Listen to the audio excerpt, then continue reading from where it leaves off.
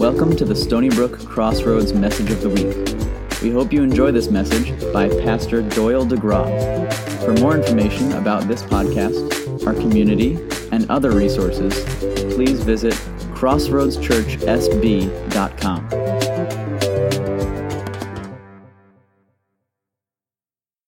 We all have things that weigh us down.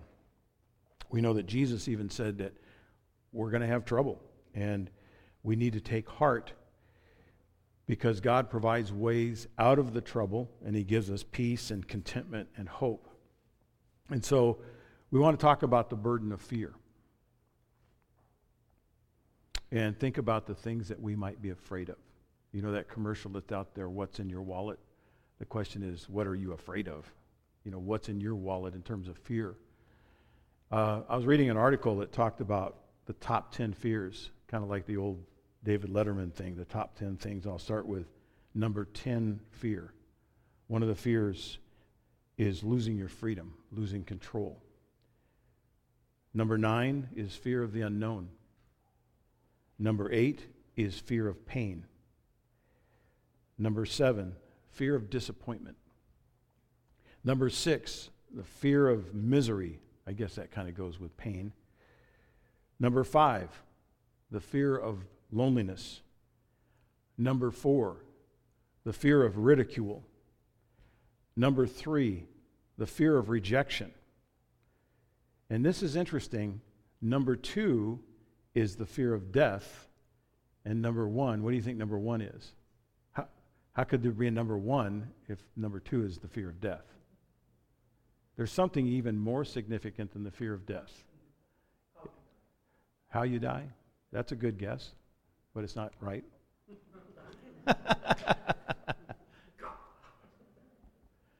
It's actually the fear of failure. Fear of failure. And isn't it the truth that we all deal with that fear at different times in our life? And so I want to invite you to turn in your Bibles or look at the screen to Mark chapter 4. Remind you of a familiar story in Mark chapter 4, verses 35 to 41. And the disciples, that day when evening had come, he said to the disciples, let's go across to the other side. And leaving the crowd, they took him with them in the boat, just as he was, and other boats were with him. And so a great windstorm. It's interesting, Mark doesn't use this word, but in the book of Matthew, in the Gospel of Matthew, the word for windstorm is seismos. You know what word we get seismos from? Seismograph, seismic activity. It was like an earthquake. That's what it felt like to the disciples. It was a great earthquake type windstorm that arose. And the waves were breaking into the boat. So the boat was already filling. But he was in the stern, asleep on the cushion. And they awoke him and said to him, Teacher, do you not care that we are perishing? And he awoke and rebuked the wind and said to the sea, Peace, be still. And the wind ceased and there was a great calm. He said to them, Why are you so afraid? Or why are you so timid? Why are you so afraid? Have you still no faith or conviction to trust me? And they were filled with great, exceedingly blessed fear and amazement. And they said to one another, Who then is this that even the wind and the sea obey him? Now, I was thinking about this story, and we don't have in the story, there's a lot of missing pieces. I'd like to know, how long did it take them to wake up Jesus? I mean, he must have been in a really deep sleep. He must have been a person that had been on a lot of cruises before, and he really liked the way the boat rocked back and forth, and it made him really comfortable and sleep even deeper. And so he's in this really deep sleep, and you know how it is when you're in a deep sleep and someone wakes you up.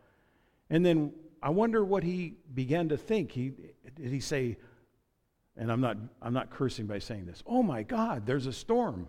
Oh my God, there's a storm. What are we going to do? I mean, did Jesus get stirred up for just a little bit? I mean, we don't have any indication of that.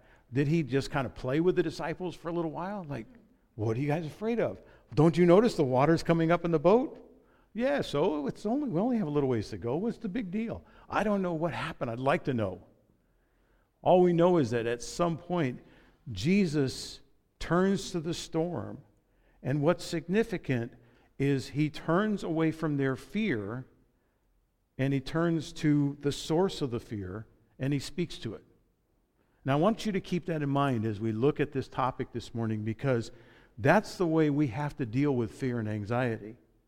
Because it's not so much the fear and anxiety that we're dealing with, it's what's underneath the surface. And what we need to do is turn away from the fear and anxiety and what's underneath the surface and pay attention to what the Lord is saying in the midst of it. Because I think that's what Jesus did. I think Jesus was able, out of his supernatural ability at that moment, to quickly make a decision. And the decision was, okay, it wasn't batten down the hatches and hang on. It was, peace, be still.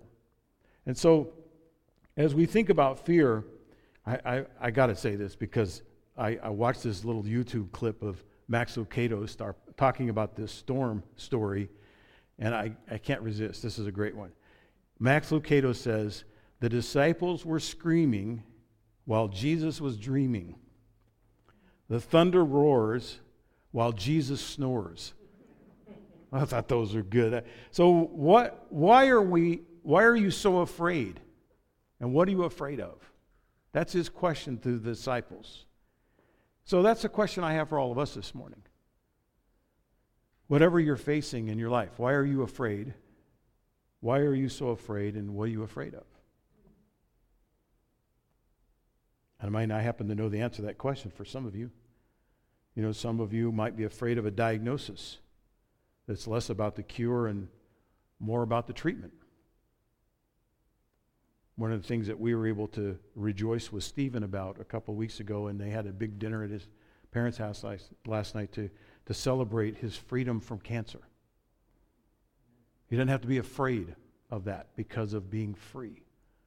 But I'm sure that there were times for Stephen, I know, especially for his mom and dad, there were times where they had fear about both the disease and the treatment that was involved.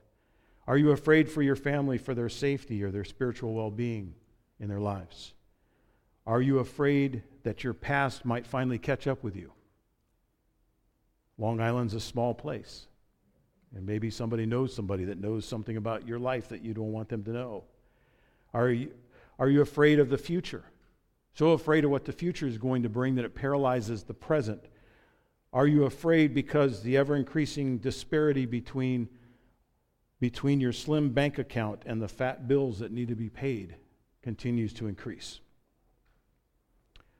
The reality is there's no one in this room right now that's immune from being afraid of anything or something. No matter how much we breathe, we display that there's always something that we're afraid of. We all wrestle with why we're here. We all wrestle with who we are, significance and existence. We all deal with those kinds of questions. Even if you look at each one of our personalities, and each one of us have different characteristics in our personalities, but I bet you each one of these core fears is represented. The core fear of being wrong. How many of you like being wrong? Exactly. Now, I don't want you to raise your hand on this, but how many of you are afraid and you don't say anything because you're afraid of being wrong? There's the core fear of being rejected or unwanted.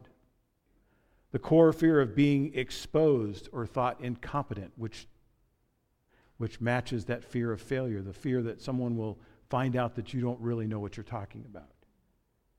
The fear of being inadequate. All you got to do is be a parent, and that starts hitting you really quick when you realize, I don't know for sure what to do. The fear of being thought incapable or ignorant about what needs to be done. Another core fear is being blamed or alone, or being deprived or missing out.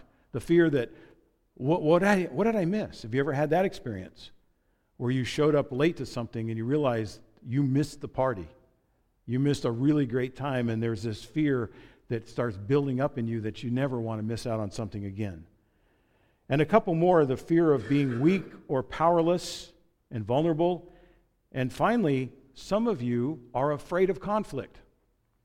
And so you have this fear of being in conflict. And so what ends up happening, as we talked about a couple of weeks ago, you end up either being passive or passive-aggressive because you don't want to be in the middle of the conflict.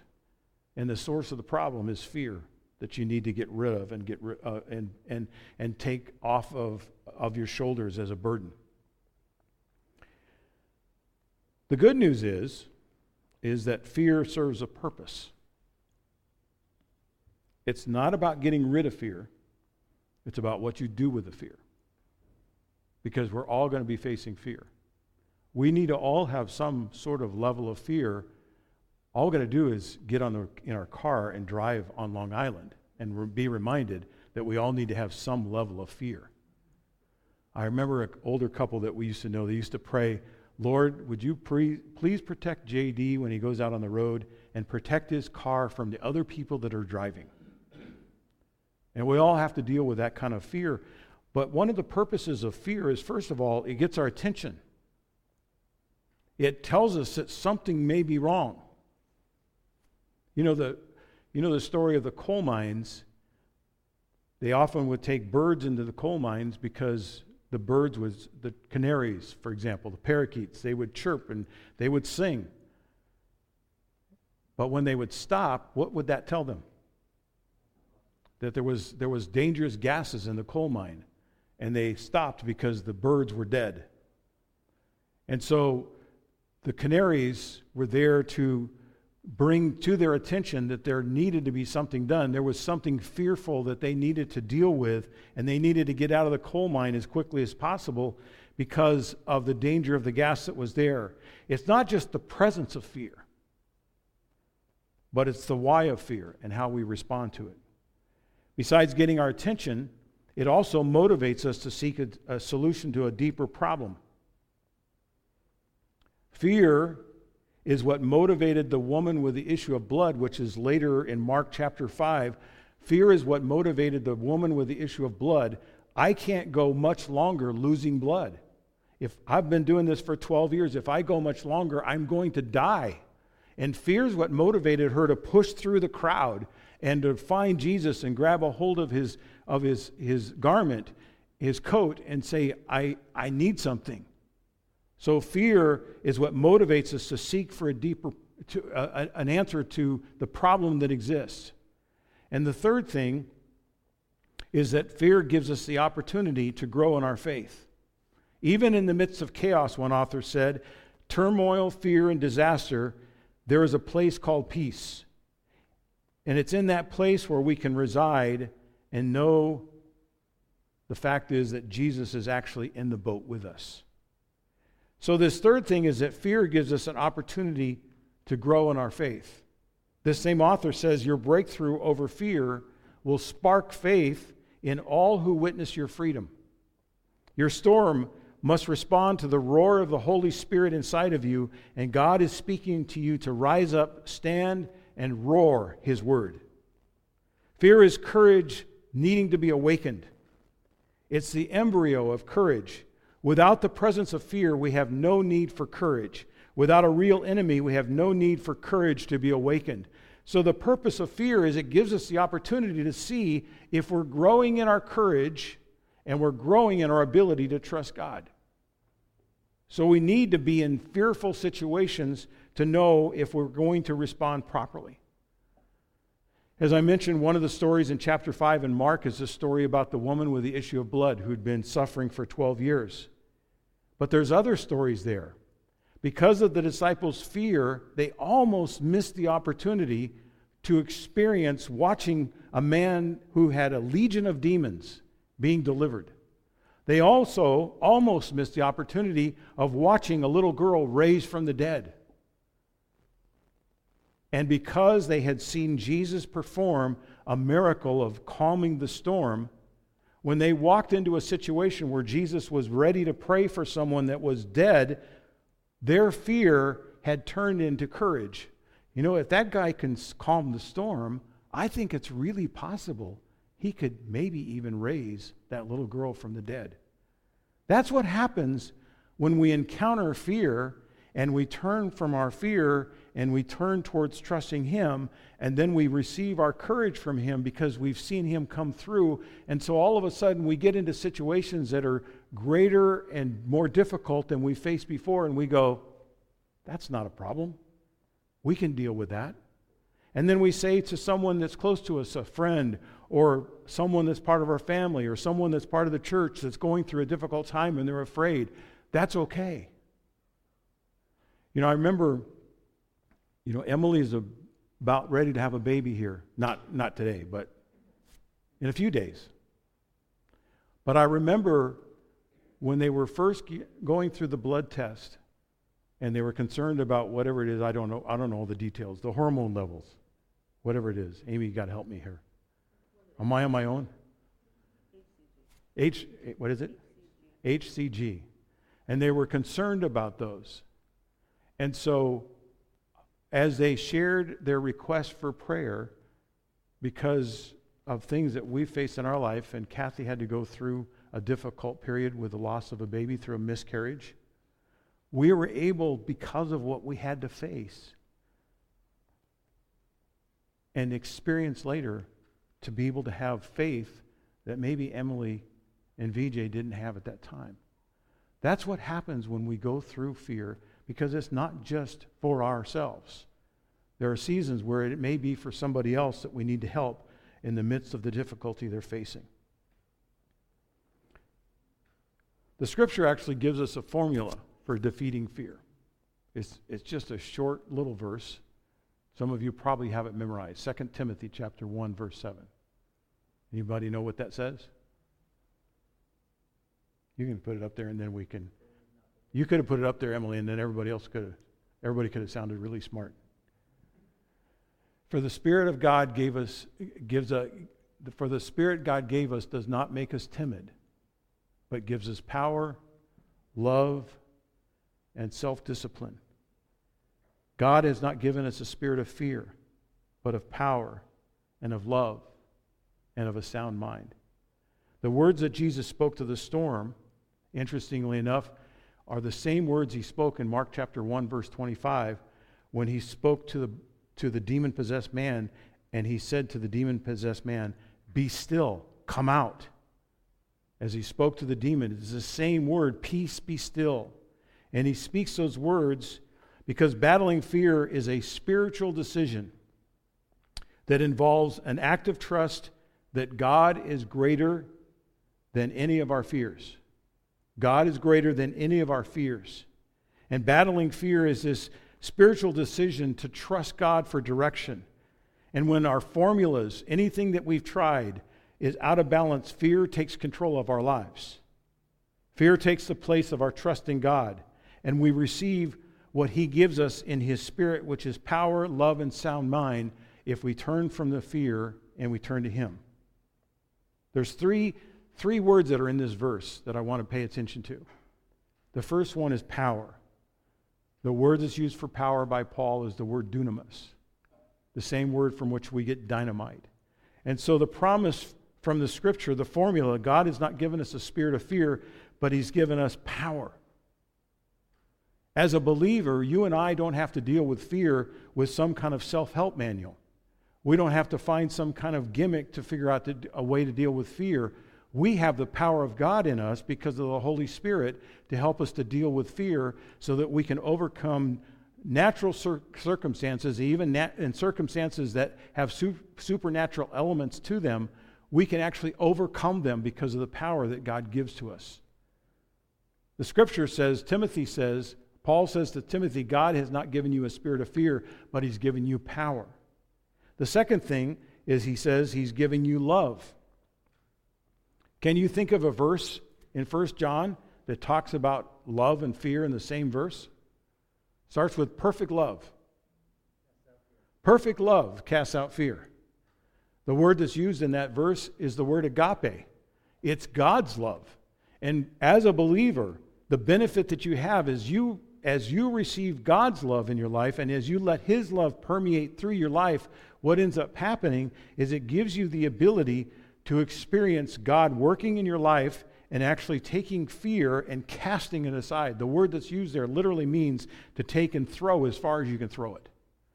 So he gives us power and he gives us love, and it casts out fear about who we are and why we're here and where we're going and where we're going to end up. And the third thing is he gives us a sound mind. Sound mind. Those two words, it's interesting, the word that's used for sound is the word sozo. You know what the word sozo is? Fullness of salvation. He gives us power, love, and fullness of salvation. That means all the benefits of salvation are at your disposal as a believer. Everything that you need is at your disposal, the fullness of salvation. And the fullness of salvation is given to us to protect us, because the word sound mind means to save, deliver, protect, and keep sound. It means that our mind is not going crazy with thoughts that don't belong there. You know, when you wake up in the middle of the night and you can't go back to sleep because your mind is racing, that's not supposed to happen. That's not supposed to happen. And I bet you it's happened to every one of us at one time or another. But that's why God gives us the benefit or the privilege of taking those thoughts and turning them to prayer and watching Him bring soundness of mind even in the midst of situations that wouldn't make sense otherwise. Somebody says this is a mind that is saved, protected, has been delivered, rescued, revived, salvaged, protected, and brought into a place of safety and security so that it is no longer affected by illogical, unfounded, and absurd thoughts. A mind that is thinking correctly. A mind that's affected by fear is not thinking correctly. But a mind that is trusting in God is able to take situations and say, you know what? This looks like trouble, but I don't have to be afraid. This looks like difficulty, but I know there's a way out of this difficulty. God has not given us a spirit of fear. Now let me read this passage again, but add some phrases to help us understand it even more. Because it's a mind of thinking supernaturally, because it's thinking the way God thinks. God has not given us a spirit of fear or panic. Jesus didn't panic in the boat. But of power. Power means the ability to see miraculous signs and wonders, and the ability to direct and influence the course of events to change the atmosphere, like delivering someone of a demon. It's actually changing somebody's life. And of love, to cast out fear by waiting patiently on God's promises, because I know I'm fully protected, as I always trust, I always hope, and I always persevere.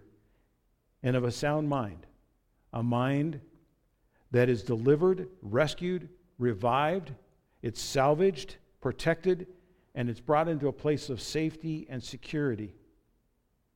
So it's no longer affected by illogical, unfounded, and absurd thoughts. Now, I don't know if this morning you've got some things going on in your life. And even as I'm talking about fear this morning, your mind is racing 100 miles an hour. And you're doing the kind of thing that we all do at one time or another, like, what if this happens? Or what if this happens? Or what if this doesn't happen at this time? Or what if I don't get this answer at this time? Or what if she doesn't recover like I hope? And what if this and what if that? And all of that racing of thought is changed if we receive the soundness of mind that comes with power and love as He displays it to us in Him. The question is, do I let it consume me, or do I let it transform me? How do I answer the question, what am I afraid of? And the remedy is to trust in God, is to take fear, which is real, and turn our fear to Him, with the reality that He's never failed me yet. So Psalm 34 says something very interesting, and I just want to read the first few verses. Psalm 34 says, I will bless the Lord at all times, and His praise shall continually be in my mouth. My soul makes its boast in the Lord. Let the humble hear and be glad. O magnify the Lord with me, and let us exalt His name together. I sought the Lord, and He answered me, and He delivered me from all of my fears. Now, I do want you to acknowledge this question by raising your hand. How many of you have experienced the Lord delivering you from any fear? Raise your hand. Everybody look around. Now keep your hand up. How many of you have experienced the Lord delivering you from all of your fears? Okay. That's the goal. That's the goal. That right there is what we all want, is to be able to say with the psalmist, to say with David, the Lord has delivered me from all of my fears. Now that doesn't mean we don't have things to be concerned about. That doesn't mean that life just all of a sudden gets easy and all of us have a $200 billion bank account. Well, that wouldn't be so bad, but it doesn't mean that everything has to go perfect.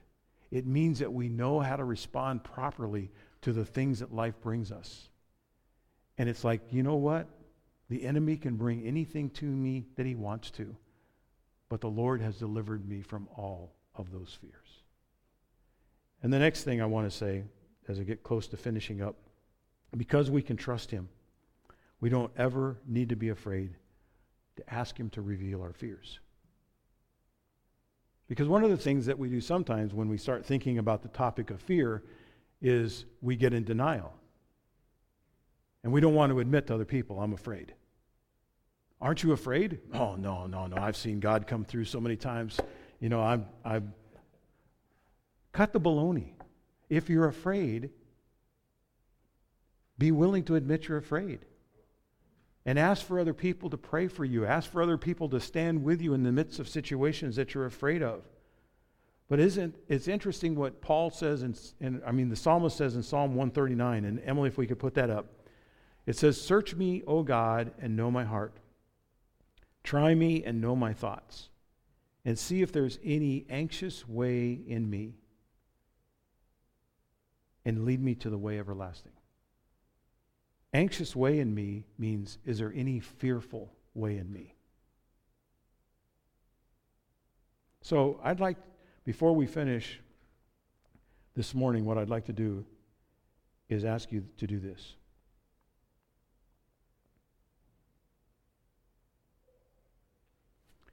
We're going to take a moment in a little bit here and ask the Lord if there's anything that we're anxious about. And then we're going to go through the exercise of turning our trust towards him. I was thinking about, it was about 5.5 years ago. Jay, how old is Abby? 5.5? Okay, I think I had that right. It was about the time that Abigail was born that I got really sick. And I still remember when I was laying on the gurney at the ER, when I started hearing the nurses and doctors using the word septic. And I was doing pretty well with all of it, except I was kind of tired of it. But I was doing pretty well with the emotions of it all until I heard the word septic. And I realized, because I remember praying for someone years ago, and when I went in to go pray for him, the doctor said, you need to realize we don't know if he's going to make it because he's septic. And sepsis is moving throughout his body, and we don't know if we can turn it around. And I remember thinking, when I heard septic, I realized I have something I need to be afraid of right at this moment. And I had to deal with that. And I realized at that moment, I had a lot of anxious thoughts that I had been pushing down. And I needed to let them go so that I could turn them towards the strength that God wanted to provide in that moment. So what I want to encourage us to do this morning, before we close our time in worship, is to realize that fear and anxiety causes us to do one of three things. It either causes us to freeze. What are we going to do? I don't know. What are you going to do? I don't know. I'm afraid to move. Or it causes us to run, to flight. and to avoid the problem, thinking that it'll go away, but then it's there the next day. Or the third F is it turns us towards faith. The biblical response to fear is faith first. And then we know whether to stand still or whether to move on. So I'd like you to bow your heads.